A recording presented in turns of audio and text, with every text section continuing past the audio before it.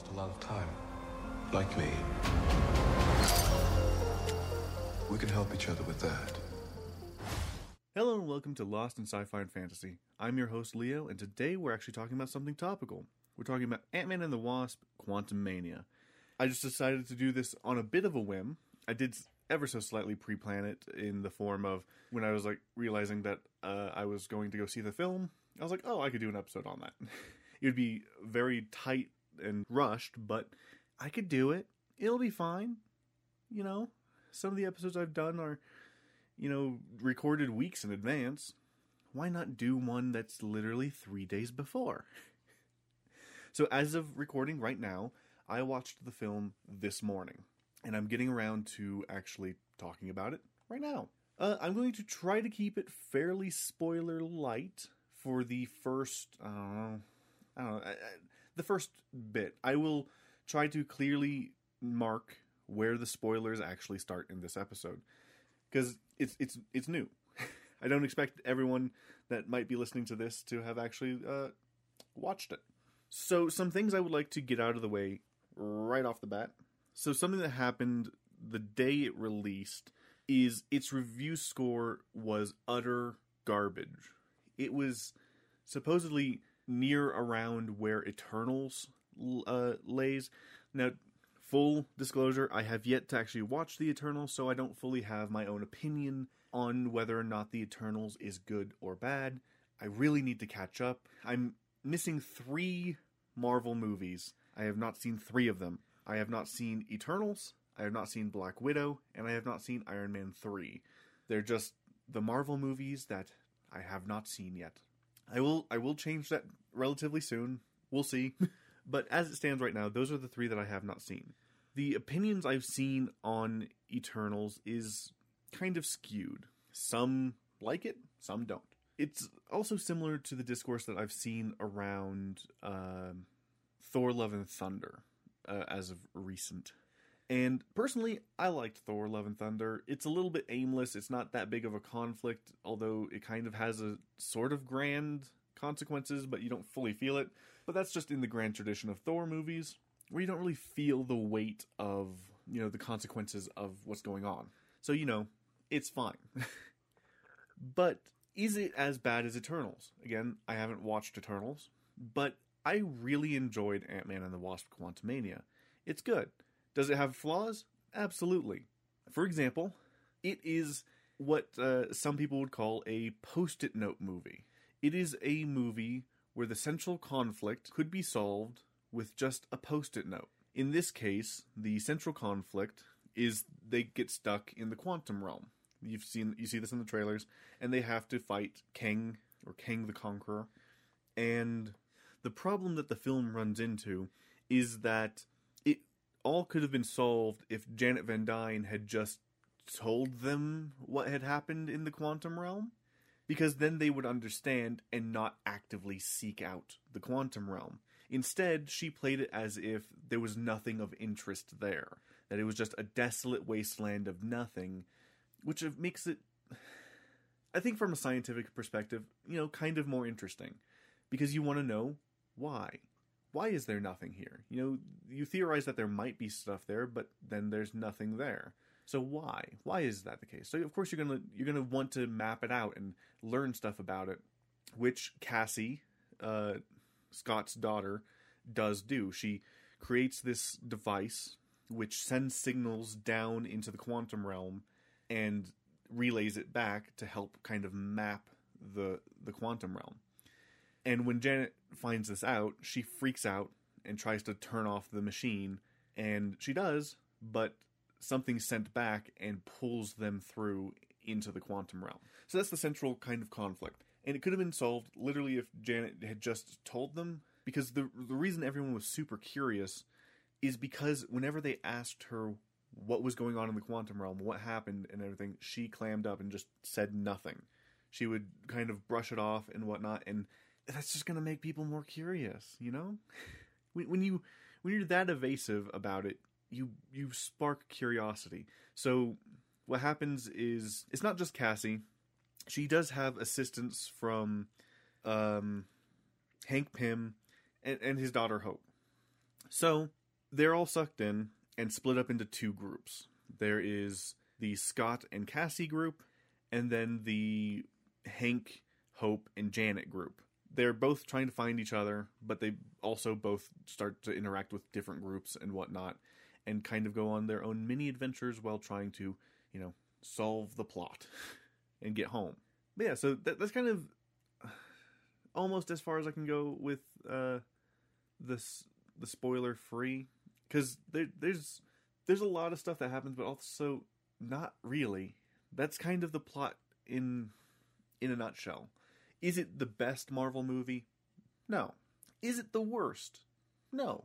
Is it slightly above the worst? Also no.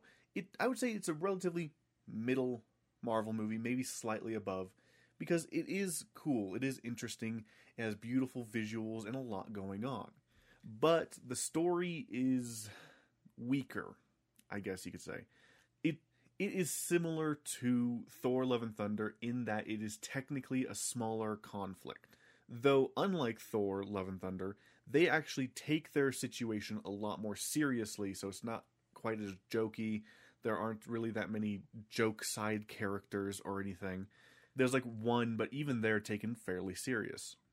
Then there's just kind of the impact. So in Thor: Love and Thunder, the impact isn't quite, felt. It's just this kind of inner conflict between gods, and you don't really feel it the entire movie. Whereas with this film, you do feel the potential of where it's going. You feel the weight. And I do think that you have to watch season 1 of Loki first before watching this film, for a number of reasons. Most of all because Kang is in it, and it'll give you some good background as to like his motivation for the character, even though he does kind of reiterate his motivations in this film. Now, the reason it feels kind of small, and when I was first thinking of how I was going to talk about this film, it's kind of hard to avoid small jokes because it's Ant-Man. It's Ant-Man and the Wasp. But it is a smaller scale film. It doesn't have an impact on the wider MCU that's immediately noticeable until the end of the film. Though, it just feels more self-contained for most of the film until the end. But yeah, so would I recommend watching the film before I actually properly get into spoilers? Yeah, absolutely. It's good. It introduces you to the character dynamics as they are now in a post-Endgame, scenario, as they are beginning to enter the next phase and whatnot. It's definitely a beginning of phase film, just introducing you to certain elements and getting ready to kick off the big stuff. So absolutely watch it. It's a good thing. Maybe wait for it to come out on Disney Plus if you're feeling a bit hesitant, but I think it was really good in theaters.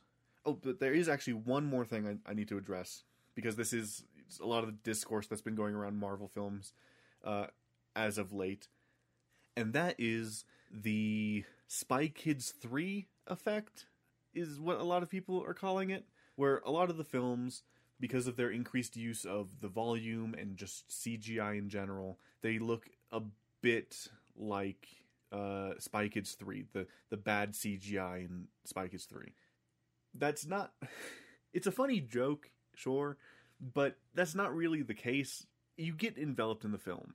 I was not really for 1 second actually taken out of the film because of the CGI. There was maybe 1 or 2 scenes where you're like, it's a bit awkward. Like when they're shrinking down into the quantum realm, you're like, it's a bit weird, a bit silly, but it works. Once they're properly enveloped in the world, you're sold. It's fine. So I don't quite get that criticism, except for the fact that, yeah, some of the CGI is going to look a bit rough because the visual artists have been massively underpaid and overworked. This has been the case for a while now. But anyway, that out of the way, it looks fine. It's a gripping story and whatnot. We'll get a little bit more into the intricacies of it, starting after a quick little spacer for the hope of a potential future ad. Turns out we haven't been really getting ads as of late. It's fine. Also, side note, I am recording this with a grand total of about 3 hours of sleep over 12 hours ago. So we're rolling. We're having a grand time. Anywho, so from this point on, we're going to go deeper into the film. We're going to go spoiler heavy, just digging on in there, get into the intricacies of the film. So if you are waiting to watch it, feel free to dip out now. I do recommend watching it and whatnot, so make your decision how you choose. But from here on, let's get into the intricacies of Ant-Man and the Wasp, Quantumania. So the film revolves around mostly what's Janet's secret, at least for the first half. For the first half of the film, Scott and Cassie come across this band of people in the middle of nowhere, and this group of people knows that they're going to be hunted because they just appeared out of nowhere, so they want them gone. But the minute that Scott mentions Janet's name, they're like, oh, you shouldn't be here. They're almost certainly after you now, like, which is a bit of an odd thing, because they already assumed prior that they were being hunted, but then they were like, oh, no, you're double being hunted for sure. Now that we know that you have an association with Janet. I guess we can break it into the Ant-Man and the Wasp groups. There we go. Because one follows current Ant-Man, one follows the Wasp. So while the Ant-Man group is meeting this group of people who turns out to be like this like minor cell of freedom fighters that have just kind of been hiding because they pretty much have been wiped out, we follow the Wasp group as they're trying to find information on where Scott and Cassie might be. So Janet is trying to get in contact with an old friend who was with her as part of a resistance, who was going up against him. For like the first half of the film is all, vague allusions to who he is, even though at the very beginning of the film we're kind of shown who he is, because after that you don't really see him. But anywho, all of these allusions, and we meet her contact, who was it's Bill Murray. I can't remember his character's name. It's just Bill Murray. He plays a character that Janet was in a resistance with against Kang, and they had a relationship. And it is technically only heavily alluded at, but almost it's like just bordering explicitly stated that they had sex. They fully went to Bone Town. It's used with the like hand wavy "I have needs," talking, to which Hank says, "Yeah, I have needs too. It was this person. It didn't work out. She wasn't you." A nice little touching moment between, a husband and wife that had been separated for 30 years. It was bound to happen. But her contact betrays them. He had gotten wealthy and become like this, I don't know, I guess you could call him kind of like a mayor or something. Which it's kind of very obvious because of the way that they were talking about him. Like, oh, he was a freedom fighter and whatnot. And then he comes out in this lavish ship with all this extravagant shit. And it's like, oh, he sold them out. He's given up. He's not fighting the fight anymore. He's just part of the bad guys now. And he tells them that you're going. He already knows where they are. I heard about them, but he heard about them first. I don't know where they are, but he's sending the hunter after them. So they're probably dead by now.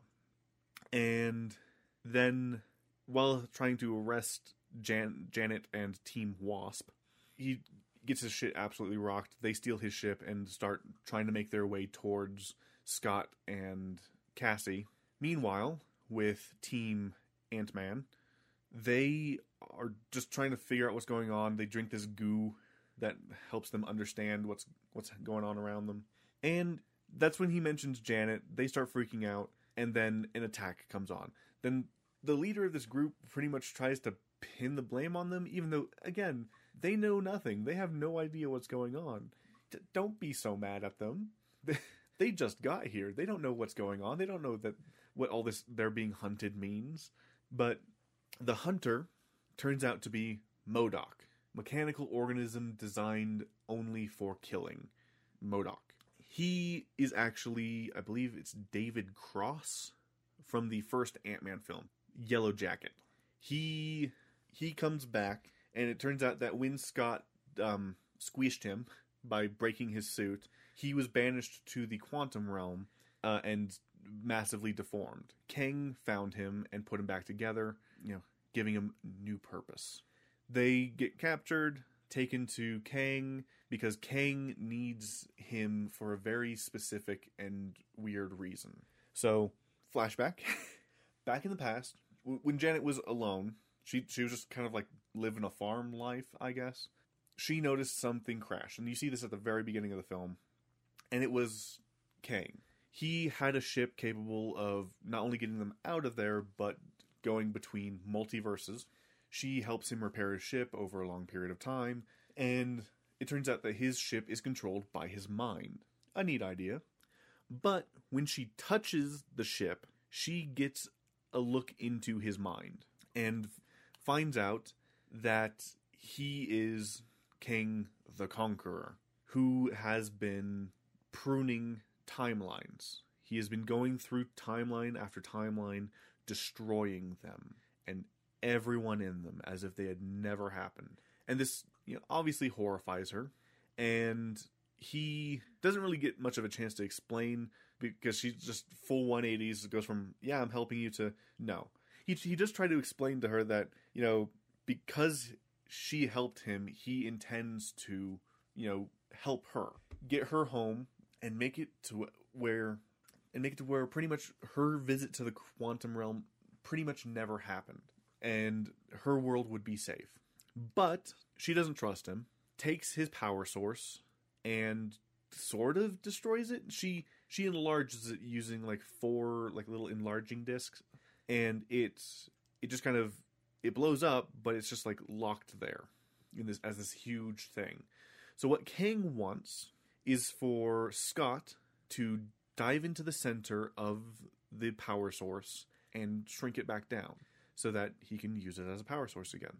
And Scott agrees after some extreme persuasion, I guess you could say. And so he dives in, experiences all these variants of himself, including one that's just him, a version of him that still worked at Baskin Robbins. It's a cute thing. It was fun. And while doing this, Team Wasp picks up Scott's signal, and she dives into the power source to try and rescue him.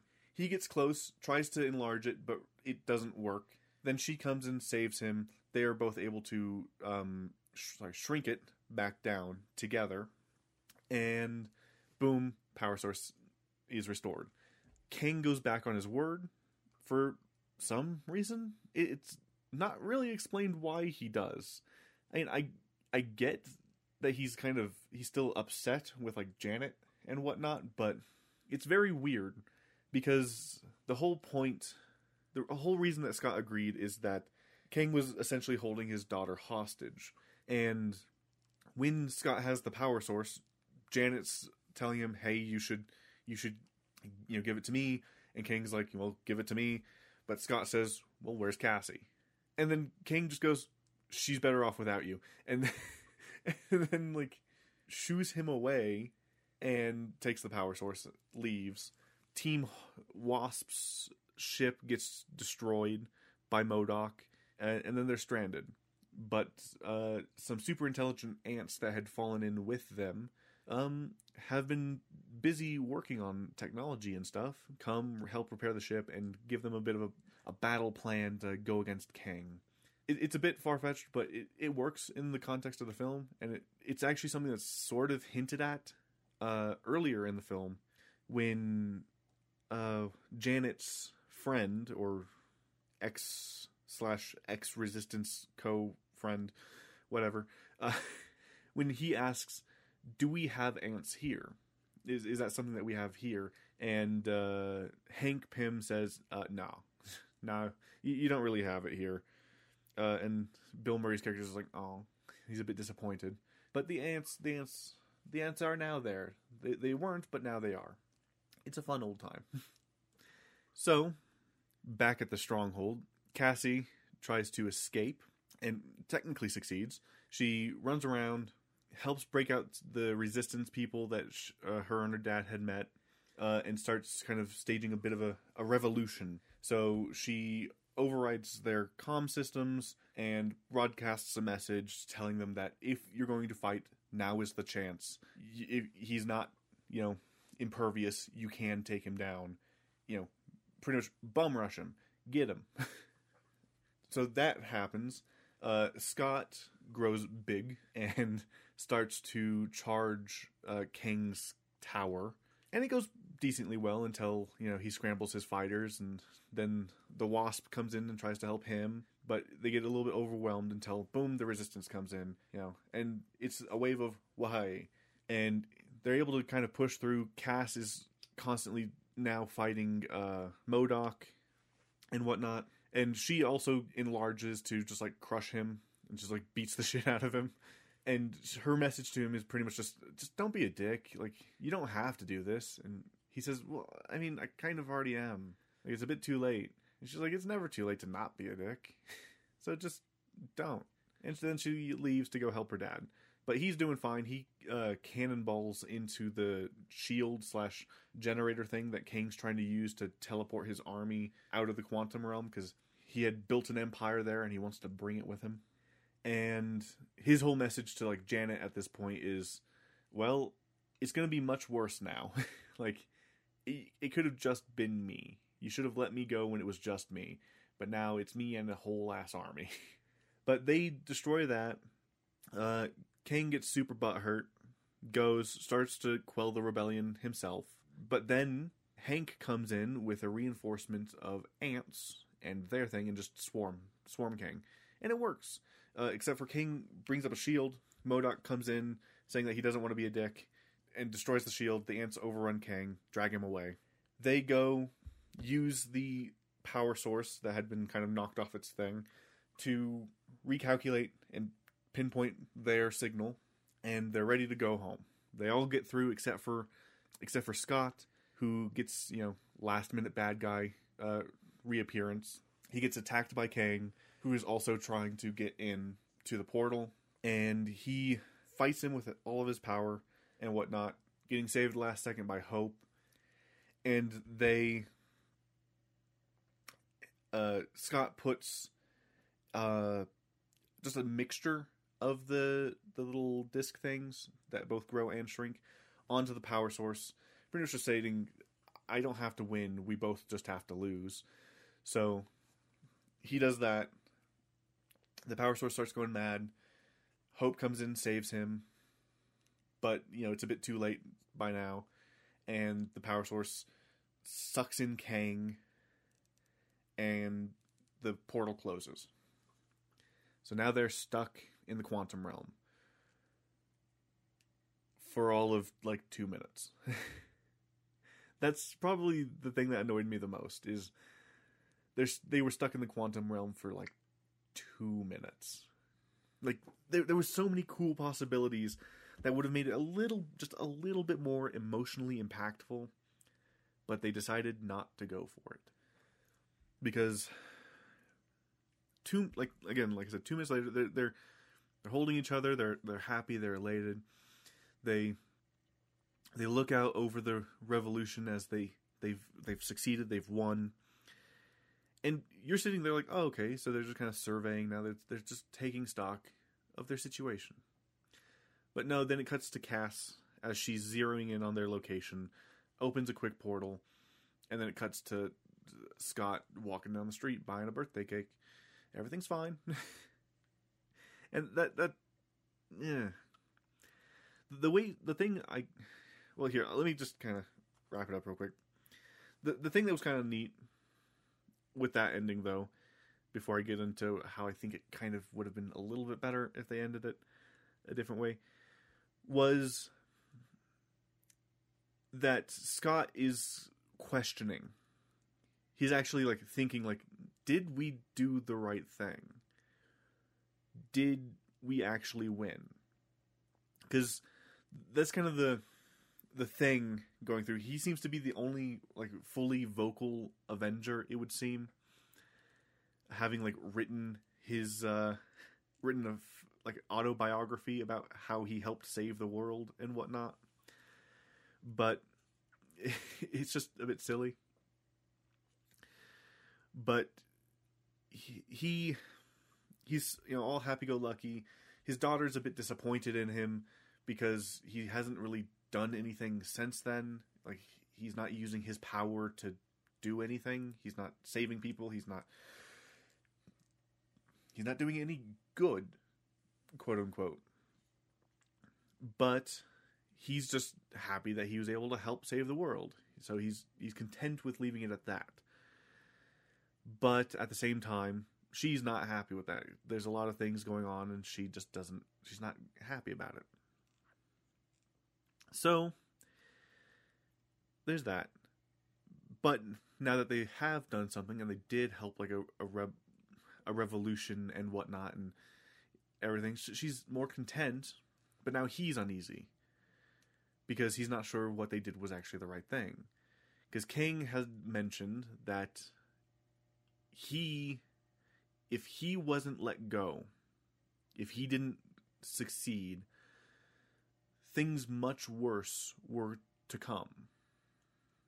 More of him. Now, for those of you who had watched or have watched the first season of Loki, this is kind of the same exact thing that Kang states at the end of Loki, is that by killing him and not taking over, they're going to unleash more of him. So it's just kind of like restating the same thing and taking a whole movie to do it. But, it's fine, it works. And with the context of Loki, you now see, oh, it's happened twice now. Like at the end of Loki, because Loki is the version of Kang that succeeded in making a singular timeline. Where the Kang in Ant-Man and the Wasp Quantumania is a Kang that hasn't yet. He was on his way to do it, but he got exiled. So the Kang that we see in Loki is a different Kang, but at the same time, it's the same Kang with the same goal, just with a different outcome. I guess you could say it's one of his variants of that specific version of him that just technically failed. This could be him. So, let's just run through it real quick. Kang in Loki gets killed, right? Which then creates the multiverse, or lets the multiverse go, leading to multiple Kangs coming out again, including the Kang that was just killed in Loki. So now that Kang needs to work his way back to maintaining a singular timeline. But the other Kangs catch on to this and exile him. And so, boom, there's a difference. And it was obviously made a lot harder as this new Kang that's trying to do a singular timeline has like these parallel scars running down his face. Very cool look, by the way. Don't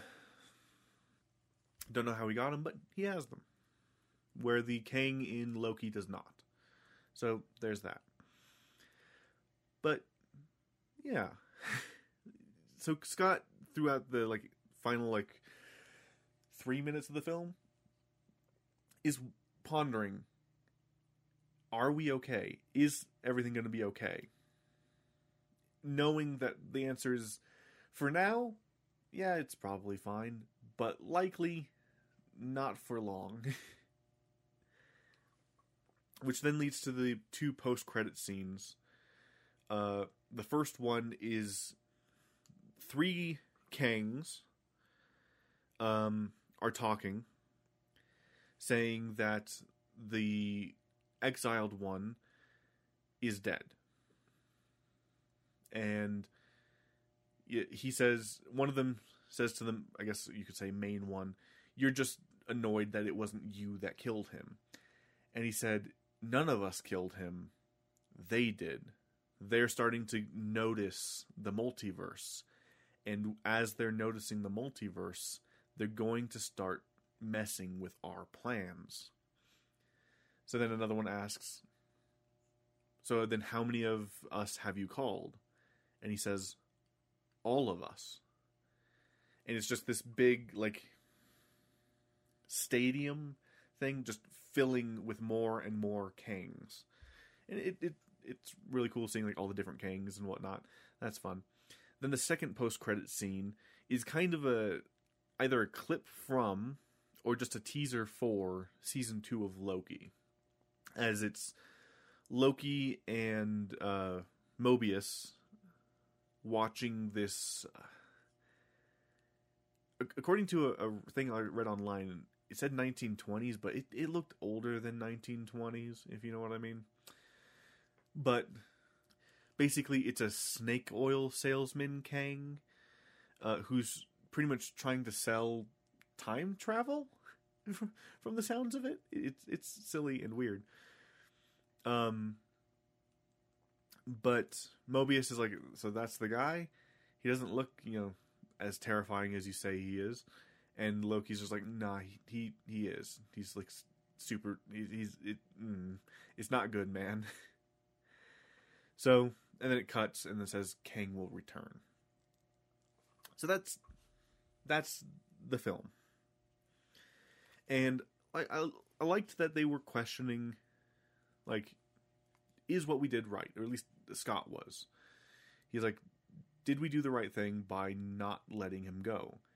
Because the thing about Kang is he, at least the ones that want a singular timeline, do seem to be honest with everything that they, are about. The Kang in Loki states, like, hey, if I die, millions of me are going to just come and wreck shit. And I will end up back here in the end doing this again. Where, and so far, it seems to be true. Loki and Sylvie didn't fully trust him. I mean, Loki trusted him more than Sylvie, obviously. But, it was a question of, we can't fully know, It's one of those gray areas where you're not fully sure if they're telling the truth or not. Whereas this Kang, it was also fairly honest, it would seem, as he talks about how he wanted to do a singular timeline. Janet was super against it because, of course. But he states that he had to become that in order to accomplish his goal of a singular timeline, to destroy them and get his revenge on the other Kangs for whatever they did. Something that we probably might not find out until the Kang Dynasty film, which, or maybe we might learn it in the Fantastic Four film. I don't know. We won't know until future films. In fact, I don't even know what the next film is. Is it the Marvels? No, it's Guardians of the Galaxy 3. We haven't seen anything of the Marvels yet. It's Guardians of the Galaxy 3, which I am quite excited for. That one seems like it's going to be a mostly centralized deal. Nothing too out there. Like most of the Guardians films, they're kind of not fully connected at all. Which is kind of annoying, but also it works. Because it means that, it doesn't feel like a fairly toned down movie until the very end when you're like, oh, what are the ramifications of this in the end? Where Guardians of the Galaxy, you're able to get into the film as its own thing for most of it, and it's pretty good. So we'll see how that goes. Anyway, so the ending that I think would have been more impactful, the way it was feeling in the moment as you're watching the final fight between Scott and Kang is you feel that Scott's going to die. He's able to land blows on Kang, but you can tell that Kang is punching much harder than Scott is. So, while he is hitting Kang, Kang is hitting back with much more efficiency. And you can see Scott just losing.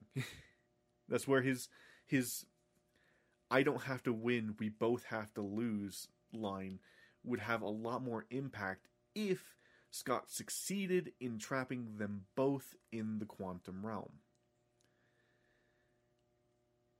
With Kang no longer having his power suit, and Scott technically at that point being slightly more advantaged than Kang in power levels, it would be a more noble thing, even though Scott would likely still have gotten his ass kicked to Kingdom Come.